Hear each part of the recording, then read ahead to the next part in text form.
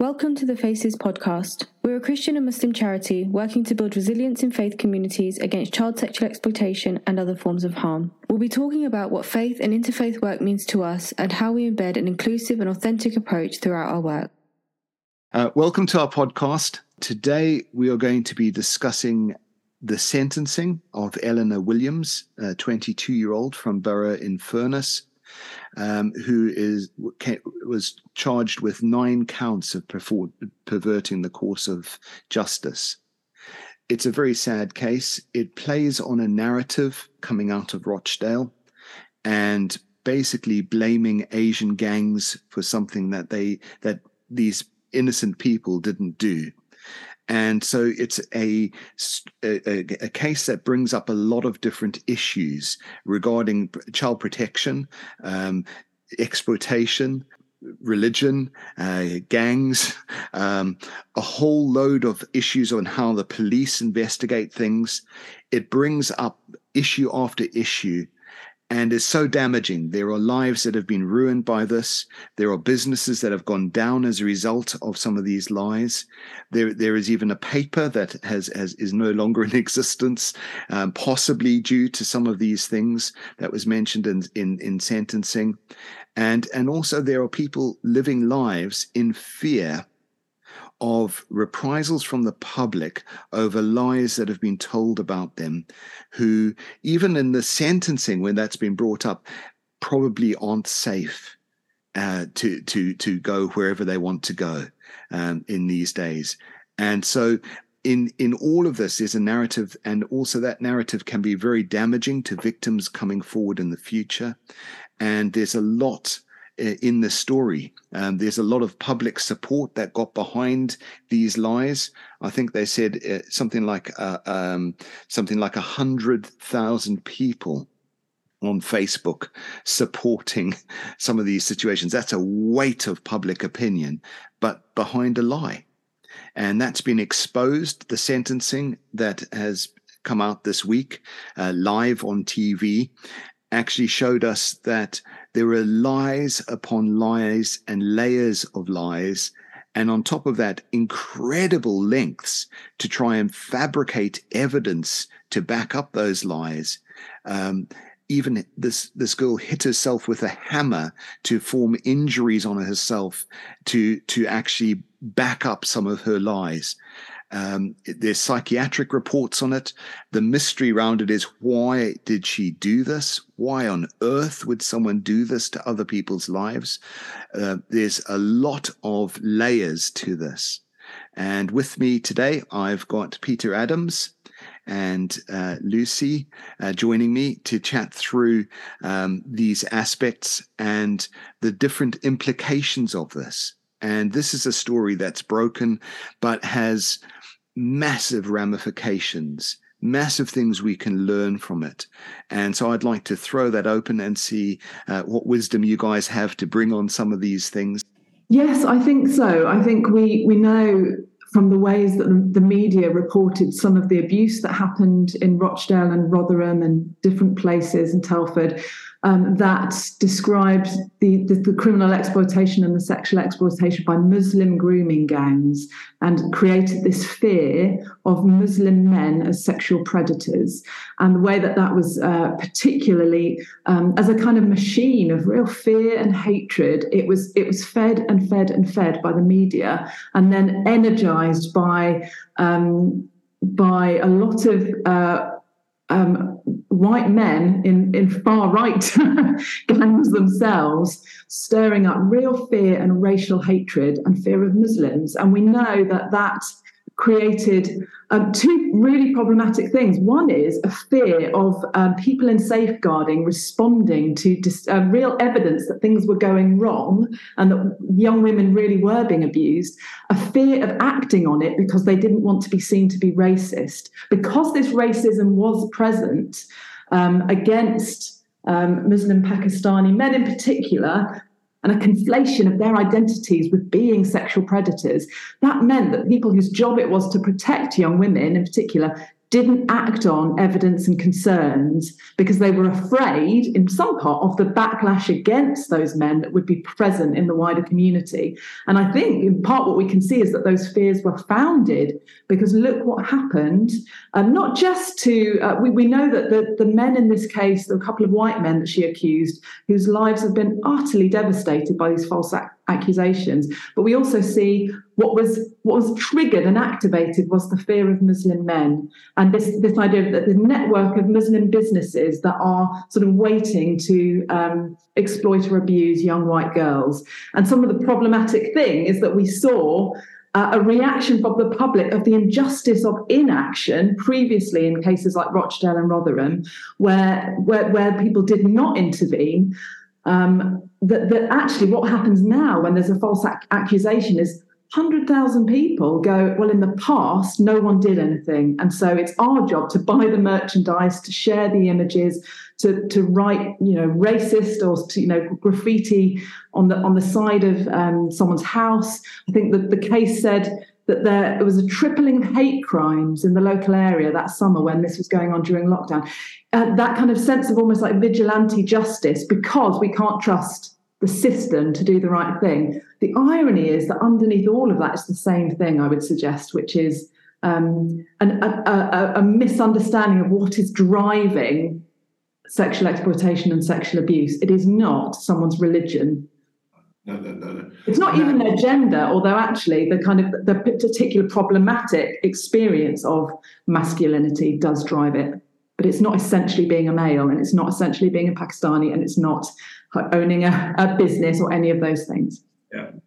And thank you, Lucy. Both of you have expressed this so brilliantly. And actually I think I'm just sitting here reflecting on it, takes us right back to the reason that a few of us got together and started Faces. It was the way that abuse, child sexual abuse, exploitation was being utilised in different places and the narratives around it. Yes, one of them was the Muslim grooming gang stories, but actually the presence, the justification, the apparent use of religion to justify abuse and so on. There was so much going on that we said we can't. We've got to work together to counter some of these narratives. And yes, very early on, the Muslim grooming gang story was one. But as I look on now after several years of doing this stuff, actually looking back at the beginning, our fears of what that narrative could do and would do in society have just become more and more evident. It's been there. It's been driving the far right stories right back to 2005 and so on in Yorkshire with the growth of the British National Party, the BNP, and the way that the stories in Keighley and so on drove the elections there. It was there driving some of the early thinking of the English Defence League here in Luton. It's been there in so many places now, and that narrative has just got out. Even just a few weeks ago, the stories around that hotel with asylum seekers up in Liverpool, the thing that fired the crowd were the stories of apparent attempts to groom a young white girl by a refugee. That was what stirred it all up. And they responded to a story. And so it's just run on time after time after time over the years. It's one of the principal things that is raised against refugees. And we see the impact of this story now just loose in the community and taken for granted that a young woman is able to put together a story, to fabricate a story of abuse, and nobody asks any questions about it.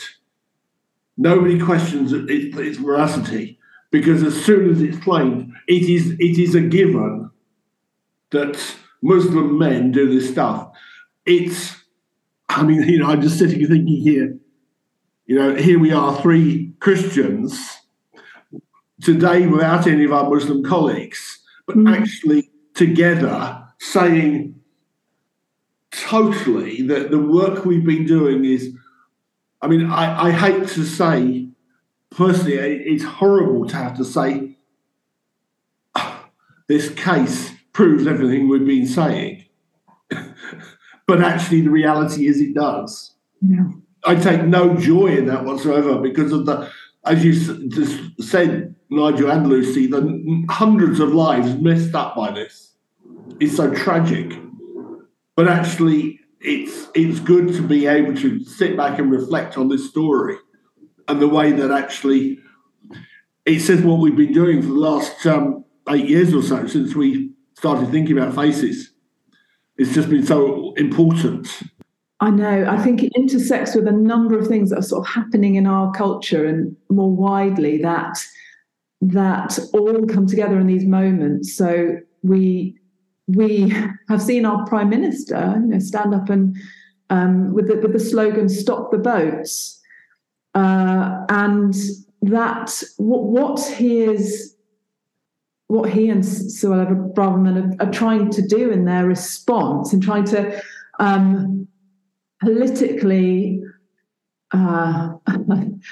respond to people's fears of immigration intersects with not just a fear of immigration generally, of this sense of being overwhelmed as a nation by people, but it's about ideas of who these people are and how we see them. And I think we see in moments like this, that story you were just saying, talking about, Peter, of the fear of who we are putting in hotels and only giving £5 a day to eat kind of sandwiches from the local shop, and moving children around who are in these hotels as well, just endlessly because we are not looking after them. That it is. That intersects with a fears of not just being overwhelmed, but fears that whoever we are letting in is a threat to us, a threat to our children, a threat to our kind of families, or a threat to our nation or our sense of identity. And I think I saw this on Twitter last week because somebody who I knew through when I was working in this field, kind of CSE research, probably 5 years ago or so, Ella Cobain, who had put in a complaint about a news program, Grooming Gangs, Britain Shame, and she put in a complaint to say this program again draws on those same racist ideas that there are Muslim grooming gangs out there and we all need to be afraid. She said that this breaches all kinds of guidelines and laid out how that happened. But what happened on Twitter then, in terms of the backlash to her just saying this isn't okay to talk about people in this way, just reveals just how important it is that we keep talking about this, because these men essentially who are gathering together, I think, who have kind of St. George's crosses on their Twitter feeds, were posting images of loaded guns pointed to her head, saying they're going to come for you next. You're not protecting the children. You're part of the problem. And it is so important that we say in these moments, that is not what is going on. That is not what is happening here. Because otherwise, we're going to just see more and more that space taken up by all of that hatred and violence, actually. Yeah, and I think we're living in a world where narratives are incredibly powerful and systems are showing their cracks. And so coming out of COVID, you're seeing a lot of things where a lot of negative press towards police and a lot of negative press towards government, a lot of negative press to all the institutions around. And as a result of that, there's belief in community narratives that is imperfect and people are running with. And so instead of racializing organized criminal gangs, criminal gangs operate all over the world in every single nation and in England from an English base as well.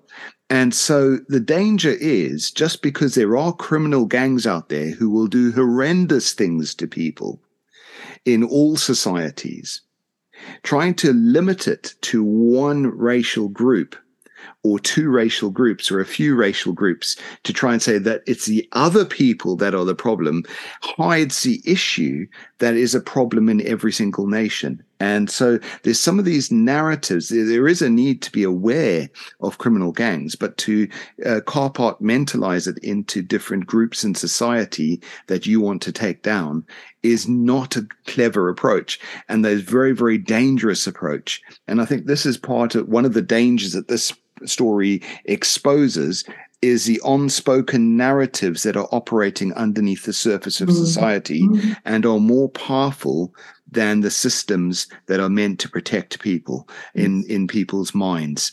And I think combined with this is the difficulty of trying to hear victims' voices. And I know from other experiences that there is a desperation in investigating forces to hear victims' voices more, to expose criminal gangs more.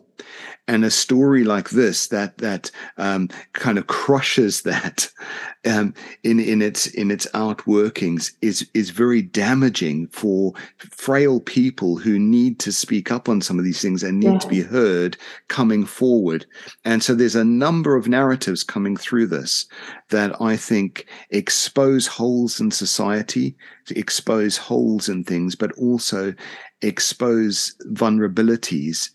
And it's how we cover those vulnerabilities. And I don't think the way media has covered some of these things is helpful. And I don't think that's going to bring greater success into some of these areas. There's a need for people to understand that gangs operate through society, and a recognition of that doesn't limit or racialize it. And if we look at what was in the press in the last week, that more than 1,500 police officers have been accused of violent offences against women and girls over a 6-month period. That's only 6 months in the last kind of year. Then that's a really good reminder of what we tend to do, which is as humans, we take the thing that we are afraid of in ourselves and that in those closest to us, and we project it onto another group to make them the enemy. And so the challenge for all of us is to see that this kind of violence is much closer than we would like to believe. Like we know that most abuse happens within the family, those who are most close. And that's really hard to come to terms with. And so what we really do psychologically is we push that threat out and say, it's not in here, it's not in my home, it's not in those that look like me, it's in the monsters. And the monsters are those other people. But what, of course, we have to face in this is in every institution. So we know in the Christian church how Christian churches and powerful people have colluded to shut down victims, that they have hidden and not brought perpetrators to justice. We know how close in that these things are to us, and we know it's in the police. We know it's all sorts of places. So the sooner we can all go, why, rather than free, the sooner we can say, why does this happen? How can we prevent it? The sooner we'll actually do what everybody wants to do, which is reduce this violence. Yeah, totally.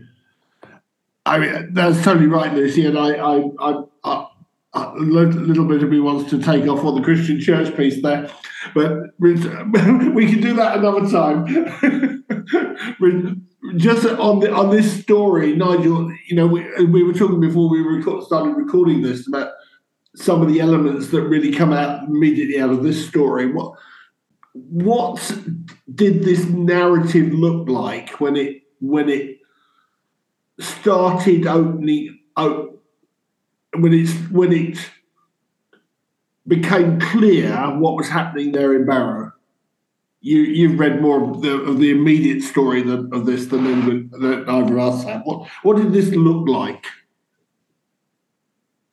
Well, I think it's at what point the story broke, and I think from reading in some of the news articles, it seems that one of the big points, the big turning point, was when Eleanor put stuff up on social media. That was a big point. It went public, ended up with over 100,000 people following those posts. Bearing in mind that this was during lockdown, and during lockdown, everyone was living on social media. And so narratives on social media are very powerfully driven, and actually more powerfully driven than many of the things on the news articles, which were rather samey, doing the same thing on COVID and following a line to try and protect people. There was stuff happening on social media that was all over the place. And so I think some of those narratives went in deep there. Also, I think combined with that, you also had this sense of something changed. Things became about people's own homes, and so the understanding of how to other people became stronger. And so I almost saw, this is my personal view, I saw COVID as an incubation time for separation, really, where people went with their own ideas into a bunker and those ideas got stronger and coming out. Yeah. And so in some of these things combined, a number of things came together to make the perfect storm here. And I'm not, we're in other settings or previous years, it may not have been as strong as it was. But I think the COVID did have an element to play in this, as far as I can tell, looking at the news articles. So you've got a young woman telling a story, putting it on social media, 100,000 odd people responding in a very in a climate that was very fertile for stories, narratives, conspiracies, all those sort of things, because everybody was. This was probably a welcome rabbit hole for people to go down instead of the COVID conspiracies.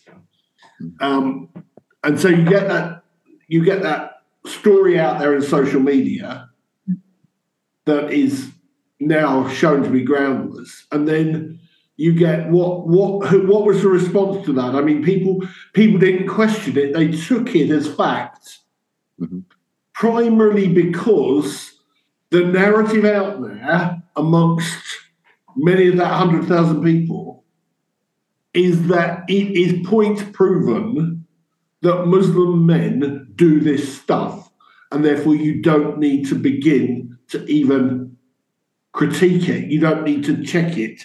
You just assume it's true.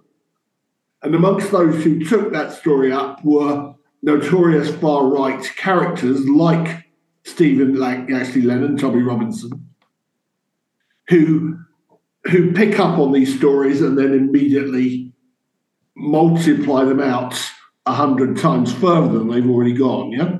Mm-hmm. Yeah, and you had situations like a restaurant going from 70 to 80 orders a night down to single figures because they were tied up in this story. So let's think about what's the impact of something like this. So one thing to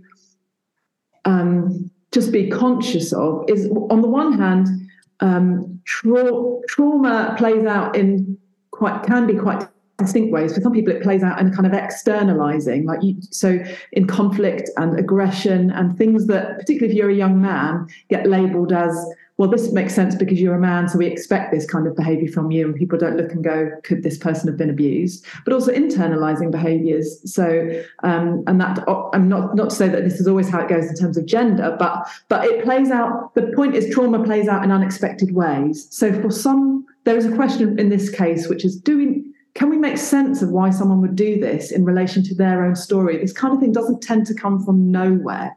No. So there have been psychological reports, etc.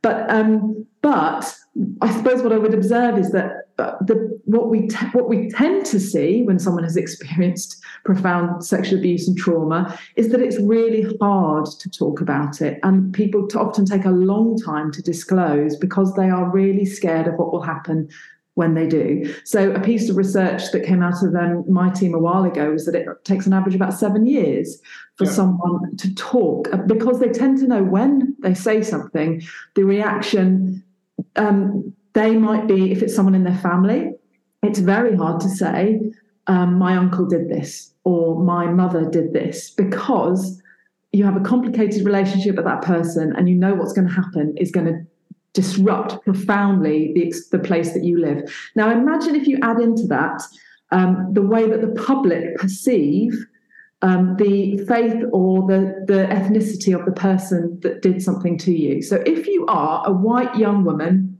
who is 15 and you say to your friend, you finally get up the courage to say, someone I know did this to me, that's going to be very hard. But probably what's not going to happen is that person immediately thinks the reason they did that to you is because they're white and they're a Christian. And that's exactly what I expect of white Christian men.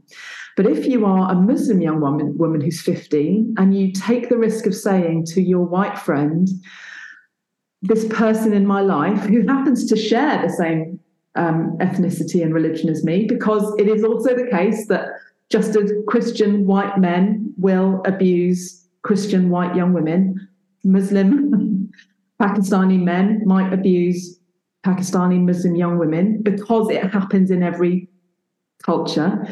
But what is activated if you disclose in our society that the perpetrator happened to be Muslim and Pakistani is that happened because they were Muslim and Pakistani. And therefore, if you are that victim, are you going to say anything? Because you know that is not the case.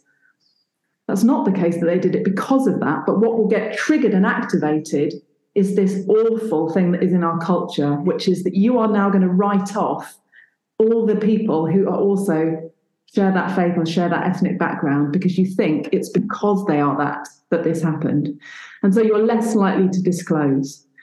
So that's why we have to resist this, because we need as many young people for whom this has happened to talk about it and feel safe to talk about it, and know that whoever's going to listen to them is not going to jump to assumptions that do violence to that part of their identity. Because what you're saying is like, well, your Muslim identity is a problem, because we think that the Muslim identity more generally is a problem and that we associate it with abuse, and that's not the case. And I think it's also authorities' abilities to deal with some of these things, and the belief and the lack of sort of religious literacy and other such things in authorities propound this issue, because they feel awkward. I don't know how to deal with this, and as a result of that, deal with it in a particular way that isn't always helpful in the way forward. And so Nigel, what's the story with the police's treatment in response to this story? When did they get involved with it? I think they got involved fairly early on, as far as we know. So reports were being made. So there was an initial report she did of abuse from someone. And then from that, it started a whole system. So there were many, many reports she made accusing men of abuse. And one of those young guys, Jordan Trengove, spent 73 days in prison as a result of some false rape claim there until he was released. And that fell down because she withdrew her case from the prosecution, and then he was told he was released. But then the stigma of all of that stayed with him, and to this day. So there were issues of false rapes to start with, and then gradually the stories got worse and worse. The police were involved from when things were reported initially. When did they take on a racial dimension? I'm not sure the police in what's come out necessarily did. But what I'm saying is, in a lot of cases, there is an awkwardness in authorities, and so I think and a lot of them are working hard on it. So I think it's not necessarily. I was thinking more of when. Sorry, just not clear there. When did the racial dimension in her accusations take? Were they there from the beginning, or was Was it? Well, this is what in the sentencing, the judge said he couldn't make this a racial issue in terms of this, because her accusations were all different nationality. Right. It was white and Asian and so on. There was no discrepancy in her regarding these things. But the far right obviously picked up. I think the Guardian article said that Eleanor Williams, sort of some of her worst allegations were for Mohammed Ramzan, and what she said was that he was the head of an international grooming gang who trafficked her and dozens of other girls around northwest England and abroad. And all you need to do is hear that story. And unless she said the same thing about the two other white men around, both being heading up grooming gangs, that language, and the trafficking, and that particular, because we know those were features of cases in Rochdale and Rotherham, but the narrative around the association of Muslim Pakistani businessmen with the gangs and the trafficking, which then took off in the kind of public media and public imagination, which hasn't been well challenged enough. I think unless she had those same accusations for the others, I think we could look at that and say, even if we can't establish that it was racially motivated, what she was drawing on in the shape of her accusations was certainly an understanding of what is going to energise the public for my cause, and the kind of defences, people leaping to her defence and buying merchandise and all the rest of it. Yeah. And I think at some point she must have felt that feeling of power, of public support, and I'm sure that affected things. But her own sister witnessed against her for the prosecution, basically showing that a holiday that they'd taken her on for her birthday was this whole, she presented as part of that. And I think the family breakdown in this would be horrendous. In fact, this story just has breakdown at every single point in it. It's a story of pain, probably in Eleanor as well. Exactly, and that's the fact that is so sad about this, that it's probably some deep issue that she's experienced somewhere back, way beyond. Yeah. That is now manifesting itself in so many stories that are ruining other lives. Yeah, and I think this is one of the things brought out by the sentencing. So I listened to the judge's sentencing, and in that, this mystery of why she did what she did is still there, still hangs over. No one knows. She hasn't opened up about it. It hasn't come from anywhere. She refused, even in her final statement, says, I'm not saying I'm guilty. I made a few mistakes, but I'm not saying I'm guilty. That leaves every single one of these people still in danger in society. It leaves everything raw. And for what purpose? Is it for an appeal later? Is it for any of these things? But she's gone down for, 8.5 years? And she'll serve half of that and then come out on license. And so that's basically what will happen going forwards from here. I think our thing in looking at this is to look, what lessons can we learn from this sad occasion? Are there things that need to be spoken of into society to help the situations like this not occur, and actually enable victims to come forward? I think there's a number of things here where this shows the vulnerabilities of society more than it shows just the vulnerabilities of a girl who's been false. It shows a lot more about us as a society. Yeah.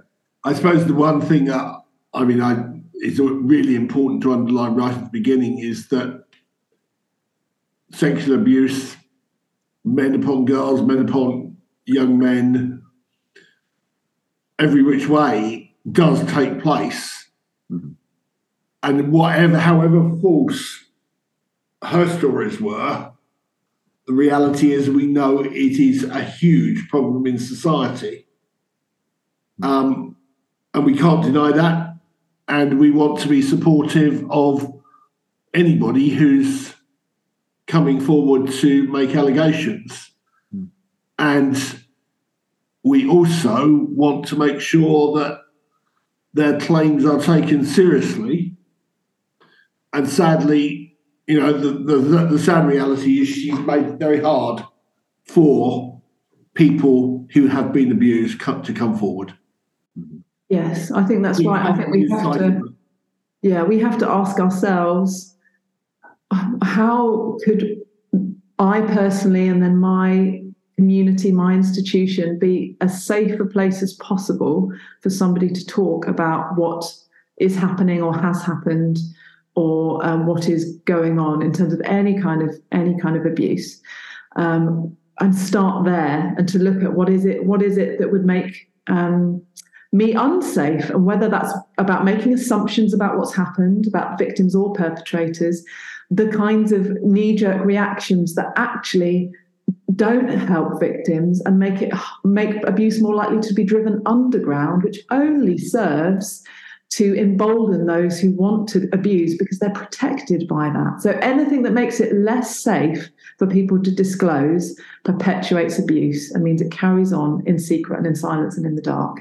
So I think this is one of those stories that just shows us this will make it easier for people to abuse rather than harder. And so let's not be those people that uncritically just share things without curiosity, that make assumptions about who abuses and why. Let's stay open-minded, curious, and more than anything, look at what is closest to us and people like us that makes abuse possible.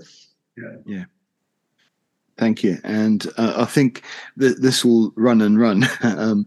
But I think in looking at this, there are some very key issues regarding truth and social media and some of those things that you've got a paper that went down, part of this thing, whether that was the factor that killed it off or not, but actually people who did have the courage to report news and report straight ended up being persecuted and pushed down.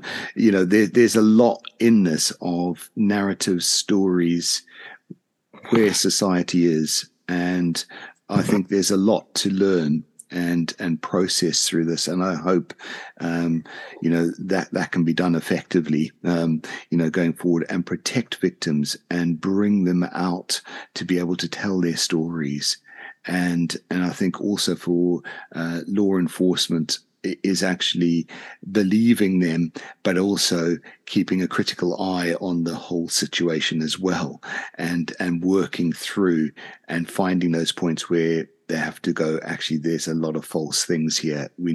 This isn't going the way it needs to. But I think that belief in the public needs to be something, and how media handle themselves around these issues are very key. Yeah. Anyway, shall we leave it there? And thank you for listening to our podcast, and hopefully you can join us next week as well. Okay. Thanks so much, Nigel. Thank you.